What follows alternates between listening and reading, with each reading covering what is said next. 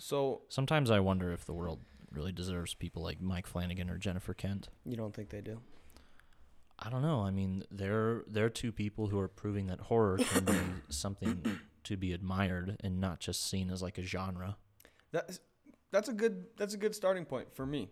Yeah. Okay, so the Babadook is our actually one and only overlap. Our combined. It was on both of our top fives. Yes, we retooled it a little to make it number 3.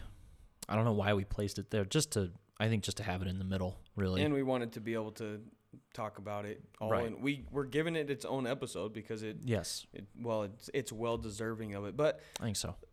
listen, the Babadook was, I think it was the first horror movie that really made me appreciate what horror could be. And it's a completely different type of horror than what we're used to. It's psychological, Yes. but it's also largely metaphorical. And it kind of makes you have to think a lot about it to really understand where the true horror is coming from. It's a psychological horror movie under the guise, so to speak, of a monster film, of a creature feature, Right. so to speak. Right. Yeah. And not only did the Babadook make me realize what horror could be, it was also one of the first horror movies that I remember like being like truly afraid of. And and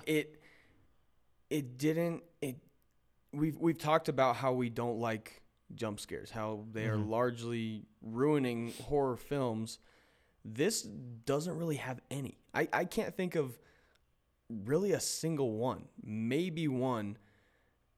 This movie doesn't rely on that kind of scare. Right. But somehow it both makes you afraid from the psychological aspects while also creating a monster, this haunting creature that is scary in and of itself. Yes. Within the confines of the film. And this movie, I have seen it countless times because I love it. I watched it with friends. I've watched it by myself a lot of times. I've shown so many people this movie, dude. I really can't. I don't get sick of it at all. But No. it's truly a terrifying story. It really is. And it's terrifying because a lot of the fear comes from what you can't see. A lot of the fear comes from the monster who, outside of silhouettes and brief glimpses of a face, we don't truly see the monster. And that largely is related to the fact that the monster is a creation of what's in what's the mother's name? Is it Ellie? I think it's Ellie. Or I don't know. Amelia. Amelia. The actress is Essie Davis. Yes. It's largely a creation of what is in Amelia's mind, right? Right. It is the monster is a product of her grief and of her sadness, not some supernatural presence or actual monster. Well, and it's a reflection of the dread that she is experiencing and the battle truly going on within her own psyche. Right. It's something that, and I think this differs from a couple movies we'll talk about, and that we have talked about, kind of more with a more nihilistic approach to the story. The idea that you can't escape your problems. This movie is largely about how you can overcome these horrible things that all humans are like. Grief is one of the worst things a human can experience. Like true grief, like loss, and the grief that comes from it is one of the hardest things for humans to experience, to go through, right? It's one of the most physically, mentally exhausting and harsh things that you can put a human through. And this movie actually does cover a lot of the physical degradation of loss. Right. And the idea that grief to a degree can prevent you from even being able to mentally and emotionally and physically handle what's required of you day to day, whether that's right. parenting, whether that is, reading a book, and just this idea that this psychological monster that is created stops our main character Amelia in her tracks. Her life is at a standstill because of this monster that is haunting her. Well, it also keeps her from truly loving her son. Yeah. Throughout the majority of the film, a lot of the movie is about her trying to not just cope with what's happened to her, but also to that grief, the loss she experiences, prevents her from truly being, what's the word, when you love,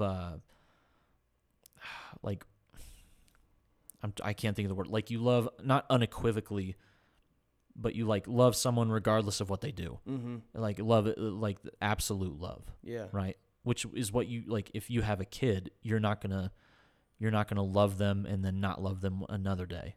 Right. Right. You're gonna love them all the time, every time. And a lot of this movie is about her trying to kind of figure out how to do that. Right. And realizing that she can't in the state that she's in. Right.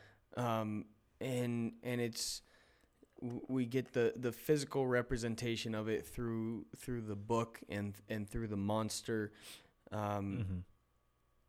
But you're right. I mean, this story is horror really unlike any other because of the way that it explores innate human emotions and things that we really have no control over to a degree.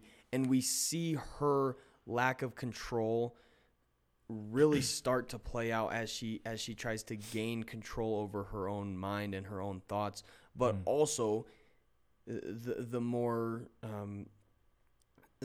simple aspects of her life, whether that's friendships or whether that's going to a birthday party, like these little things that might seem unimportant, that might seem like they're the simplest of tasks that we could go through, but because of this fight that's going on for her in her mind, and because of this thing that is hanging over her and constantly haunting her, she loses control in every way, and she loses control physically and mentally and emotionally, and we see that breakdown taking place, and we see, like you said, the loss of love for her own child. And it's the whole movie too visually is so dark and dreary, and there's really there's hardly any color palette at all. Very pale. Yeah, and it's the way that they use the lighting, the way that they show when they do in limited capacity the monster, it all plays in so nicely to this struggle that Amelia is going through, that really we could all fall into at some point, even outside of our own control. It's something that she has no say over, and it's this constant fight that she's having to fight, and that she is throughout most of the film not winning.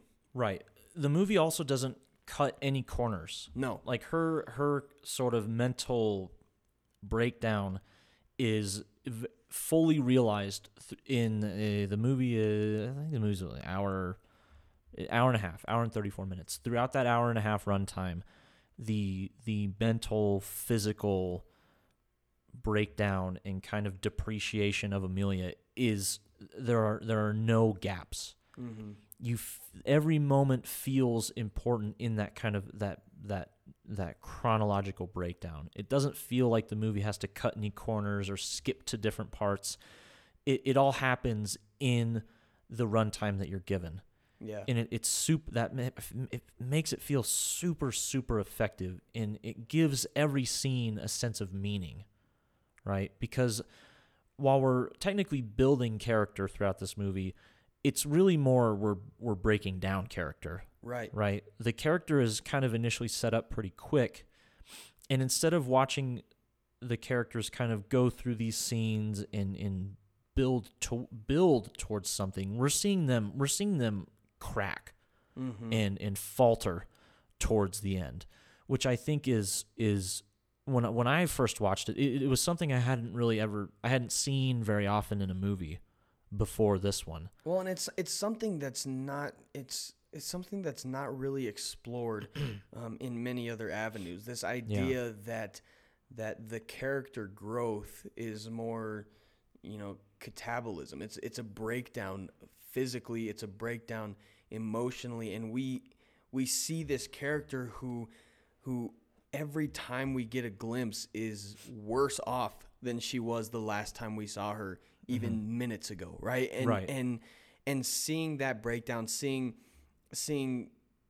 physically she starts to look exhausted, and as she is becoming exhausted mentally and physically, we start to see that emotional decline, and it as that happens, the film's also getting scarier. The stakes are getting higher. The monster is taking more of a hold. The monster is taking over her life as it's not because the monster is powerful. It's not because the monster is forcing it upon her. It's because she is slowly losing control. Right. And it is filling the gaps. But it's filling it with dread and fear, and kind of not really knowing how much worse it can truly get. Right. She is feeding the monster with her decline. Yes. Which is, I mean, it took me a couple watches to kind of really kind of recognize what the movie was trying to say about the monster, and how,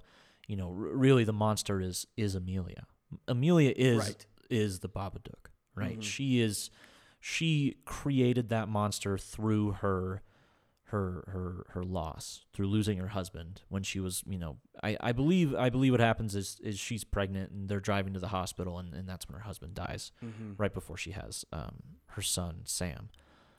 And kind of that idea that, the monster is actually just a physical kind of representation of her current psyche, or her current mental state, right?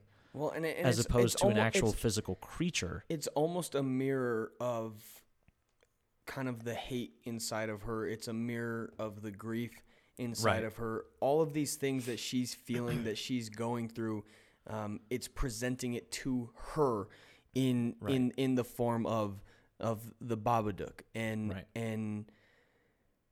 it's scary to think about, but also that kind of metaphorical reflection is gonna be different for each one of us. We're all going to experience this movie in a different way, and I think that's part of what makes it so appealing, is that you can really interpret this movie however you want to, but what you can't change, and what this movie is really pointing out to each and every one of us, is that if you allow the darkness to take hold, it's not going to give ground, right? If you feed the worst parts of you, they're just going to grow, and that's what this is really showing. It's just as much a horror movie as it is a warning for what we can become if we're not careful. Right. It's kind of like, you talk about having your inner demons. Yeah. It's like if your inner demon became a physical presence in your life, right? And one thing I really loved about this movie was how it ends. We end on, there's kind of this things kind of settle down, right? The monster's kind of contained, and we think it goes away. We think it leaves. Right. And then there's that moment where her son brings her the worms from the yard, and she goes into the basement, and there's that moment where something, the camera becomes the Babadook, and it rushes out towards her and takes hold of her, and she leans back. She goes, no, it's okay. It's okay. It's okay.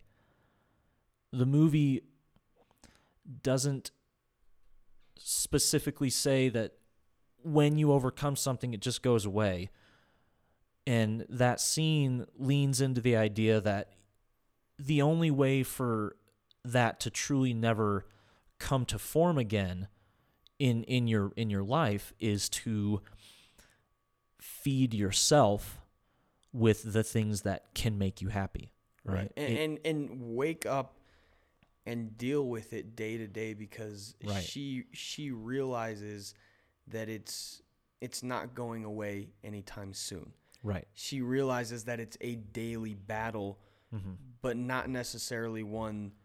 While of course it's still frightening, it's not something that has to consume your life the way that it has been. And we almost get some hope in that ending, but at the same time, I would say the ending is full of hope. Right, but at the same time realizing that the monster's not going anywhere. Right. The monster will be there. Probably forever. Probably forever. And you have to learn to fight every day against you have to learn that you have to see it for what it is. Right. But you have to approach it. And that's why the scene where she actually goes down to quote unquote feed it with worms, which are of the earth, which to me means like in order to fight something like that, you have to take something natural. What is natural, what is of the earth, things that are truly, kind of good in that they are naturally occurring, or like her son, like spending time with her son. That's what keeps the grief and the hatred and the fear at bay. Right. Is addressing it and going, I'm going to feed this with something of the earth, and then I'm going to move on with my day. Yeah, exactly. Right? But it's a hard lesson because it's not comforting. It's not. No. And it's not comfortable to have to learn the lesson that your problem, whatever it is, whatever, like you said, whatever demons you're fighting off, they're not going anywhere. Right. And it's not something that we as humans want to hear. We want fixes to our problems. Right. She wants this monster to leave her alone and leave her son alone, and of course, to a degree, she is the monster who needs to leave them alone. Right. But it's not. That's not something that she wants to confront, and it's not something that we want to confront in our own lives. And it's something she has to confront. Right. And that's the kind of the overarching, I think, idea here is that you can't just run far enough away and then the problem is solved. But you can overcome that problem if you address it for what it is. You have to address it for what it is, take it in stride, and then you can overcome. But also, it's not something you just overcome once and then it's gone. It's something you have to every single day take a look at. You have to address it at its face, and then you can take that overcome. You can take that step to overcome. But it's not something that'll ever go away, and that's a hard lesson to learn. And I think that's one thing that horror films are so. One thing that horror films are so like full of potential, because they can take an idea like that and show you the darkest, scariest, grimiest version of it, but still have an ending like The Babadook where it says you can still the fear can be overcome, but it still has to be addressed. Yeah, it still has to be taken into account. Yeah, to a certain degree. It doesn't give you an out, but it gives you the tools that you need. Yes. To still take care of yourself in whatever way you need the most. Right. Fear can be overcome, but normally it's by the fact that you got to turn the lights on and look at the monster. Right. And this movie, I think, is probably one of the best examples of that in any horror film I've ever seen. I mean, it's on this. I think it's on both of our lists, and it's the only one we really have overlap with because it's one that's easily agreeable to say that it has a lot to say about grief. Well, and so unique in what it has to say about the human condition and what it has to say about life, and it feels kind of strange diving into a horror movie as something that can teach us lessons about life, right? Like positive lessons about life. It's such a strange movie in that way, but also it doesn't shy away from the worst parts of human nature, and that in and of itself is such a scary thing for us to have to confront. Right. Dude, I really love this movie. Yeah, I'm glad this was the one that overlapped. I think this was a great... Yeah, a good choice for overlap. And I'm glad that this one got its own episode. I think it kind of deserves it. Yeah. And not necessarily that it's... I'm not saying that it's the best of all of our films, but it's so... I don't know. I feel like this one has so much more to dive into than the other ones. It definitely had a huge impact on me, at least. I don't know. Maybe not as, like, not more than other films that are on these lists, but I do remember the first time watching it just feeling so impacted and feeling like, wow, that was the first time a horror movie, like, made me feel more than just kind of afraid. Yeah. Or nihilistic. Like, no matter what I do, I'm just, the darkness is going to get me anyway. Well, and it seems like no matter how many times I watch this, which I hope I get to soon. And it's been a lot of times. This is many. Yeah. It's fine. It's also very rewatchable. Like, I could watch this movie all the way through and immediately hit restart from beginning and watch it again and enjoy every second of it. And get something out of it. And get something new out of it. Exactly. Right. And that's... I think that's what makes this movie really special, too. Mm-hmm. Dude, can we talk... Okay, so we've talked about kind of how the more subtextual... Can we talk about some of the scenes that are just downright frightening in this movie? Like the car. The scene where the Babadook just kind of slowly moves out of the shadows, and then its fingers pop out. Oh, man. When it's a jacket, like, hanging on the wall. Yeah, dude. And then it just starts moving forward towards Amelia, and she's laying in her bed. Yeah, and then its hands come down to the side. My gosh. Dude, those scenes make me shiver. Even the book, the way that the book changes to reflect what is happening in their life. The scene, I think in the first time she reads the book, like, she's reading off the page, and then she stops reading and just starts reading in her head. So the camera tracks through the words, and we're just reading it to ourselves. That was one of the... I don't know why, but that moment was so freaking scary. Well, and... when we're filling in the blanks ourselves, and we're just reading in our head, too. Like, what the book is saying about dying and all this stuff.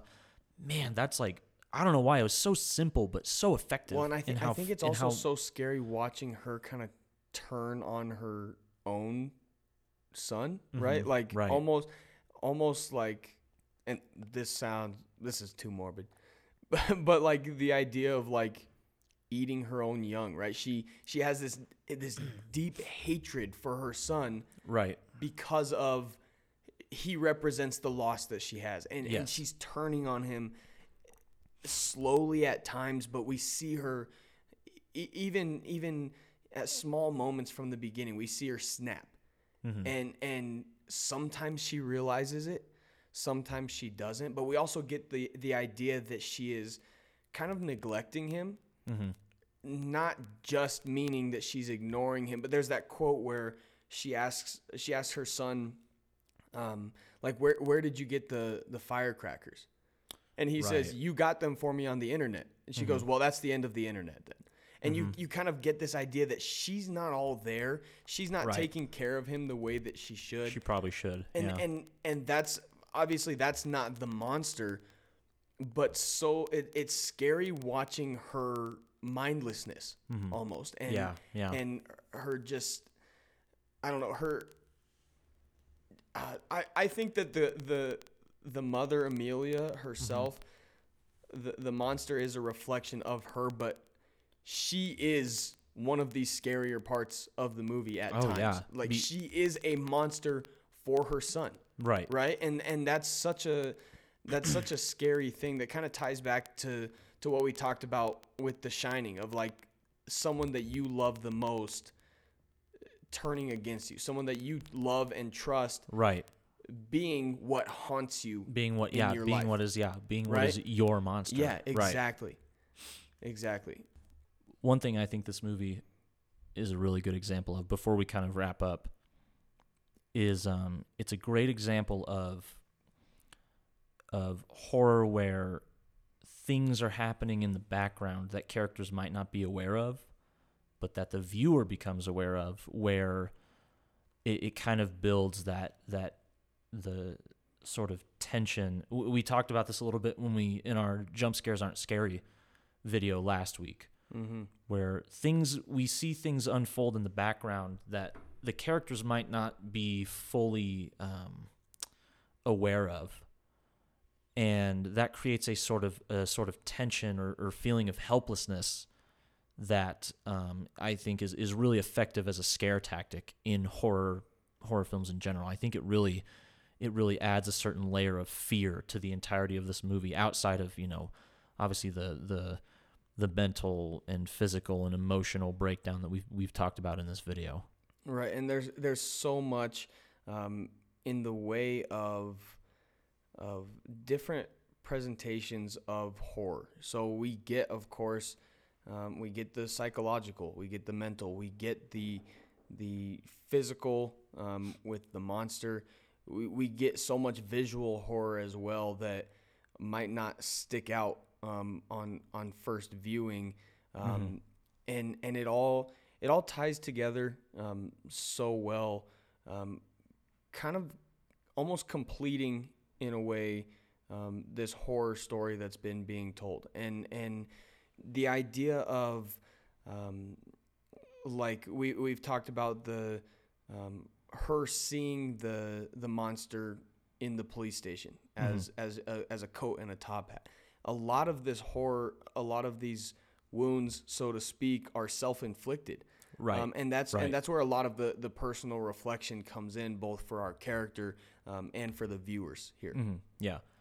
This is a movie I think requires multiple viewings to kind of pick up on all those those things you might not see the first time. Yeah.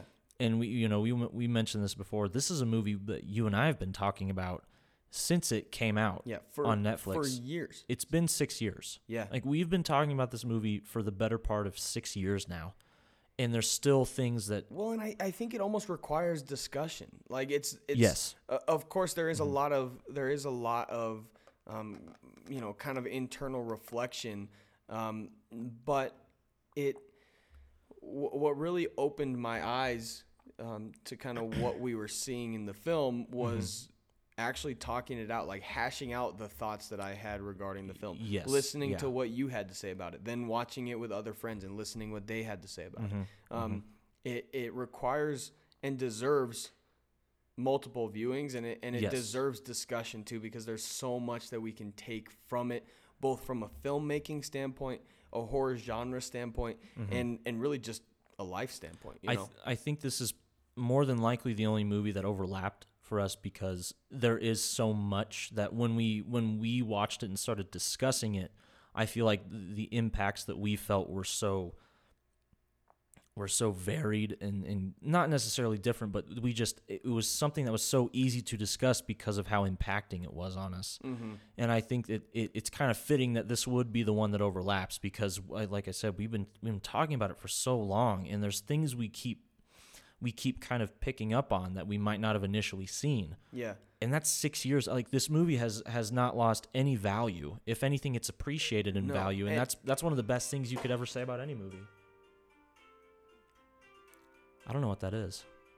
Oh, it's an alarm, because it's 11 o'clock. Sure is. Holy shit, that scared Same. That scared the fuck out of me. Same. The video is just gonna go black here for a second until we turn the alarm off. I think it stopped recording. It did. Well, yeah, it just stopped. But we've got this. Yeah, we can keep the audio and then... Well, good, because that was fucking terrifying. Yeah. I never want that shit to happen again. When we're sitting... We're sitting in this empty warehouse, Can we turn the alarm off? Can you Can you go grab it real quick? Is that freaking you out? It's freaking me out a little bit. I don't like. This video is just going to be in black while we take a second here to. Hello, thank you for. Dude, I'm a little freaked out. Yeah, let's wrap this shit up and get out of here. Yeah, let's get the video going. I'm just gonna. It might not look the same. It's gonna look. This video quality is not gonna look great because we're currently pooping our pants and trying to leave. Did you hit record? Yeah, I hit record, but I'm trying to get out of this place. Okay, let's. Okay, so. let's just hold on. Let's just wrap this up real quick. Yeah, that was bound to happen eventually during this time of our recording. Spooky season. Record during the day tomorrow. That's a good idea. Yeah, so listen, go watch this movie if you haven't already. Go watch it with the lights on. With the lights on, and you'll want to leave the lights on maybe when you go to sleep after this movie. Listen, this movie. I'm trying to make this quick. I'm a little flustered. I'm a little scared now. I'm trying to. So this movie changed the way that I looked at horror. Yes. And I think there's a good reason why we have had countless discussions about it. Yeah. It seems like continued countless discussions. Year after year, if not like every few months. Yeah. This movie just comes up. At least every season, like every spooky season. We have some reason to talk about it. Yes. There's still so much that it has to offer. Mm-hmm. Let's be done. You know what? Give him the outro and let's get out of here because I want to go home. I want to get in my bed where I'm safe under my blankies. I want to go check my closet, make sure there's no monsters there. Check under my bed. Check under the bed. You know what? I'm 23 years old and I still do that. I'm going to turn the lights on while I walk down the stairs into my room. 100%. It's going to be kind of scary turning the lights off as we walk out of here. It's going to be scary sleeping in the dark. It's going to be scary closing my eyes. Yeah. Okay. So if you liked what you saw today, if you like what you've heard, I sure didn't like what I saw. No. Go ahead and subscribe to our channels. We are Front Row Seats on YouTube. Mm-hmm. We are Front Row Podcast on Spotify and Apple and Stitcher. We're also on SoundCloud if you feel like listening there. A whole bunch of different avenues you can check us out. Let us know what you think, though. Check out the movies that we're recommending to you. Maybe recommend some to us. We do want to continue to revisit horror even after Halloween. Mm-hmm. This is the Nightmare Before Christmas, so to speak. Yeah, so give us some recommendations. We'll keep it going throughout the year. This is not the last you're going to hear of our horror reviews and discussions. Maybe we'll pick some to do like real deep dives into it and long form discussions. Leave anything. Let us know what you think about these movies in the comments. If you have any thoughts, we will reply. Obviously we love talking about movies, even if it's not Dom and I talking to each other. So be sure to do that too. We appreciate any and everything you guys have to offer. So we'll see you guys tomorrow. Thanks, guys. Sleep tight. Oh my gosh, dude. Get me out of here. There was a little bit of pee coming out me for a second there.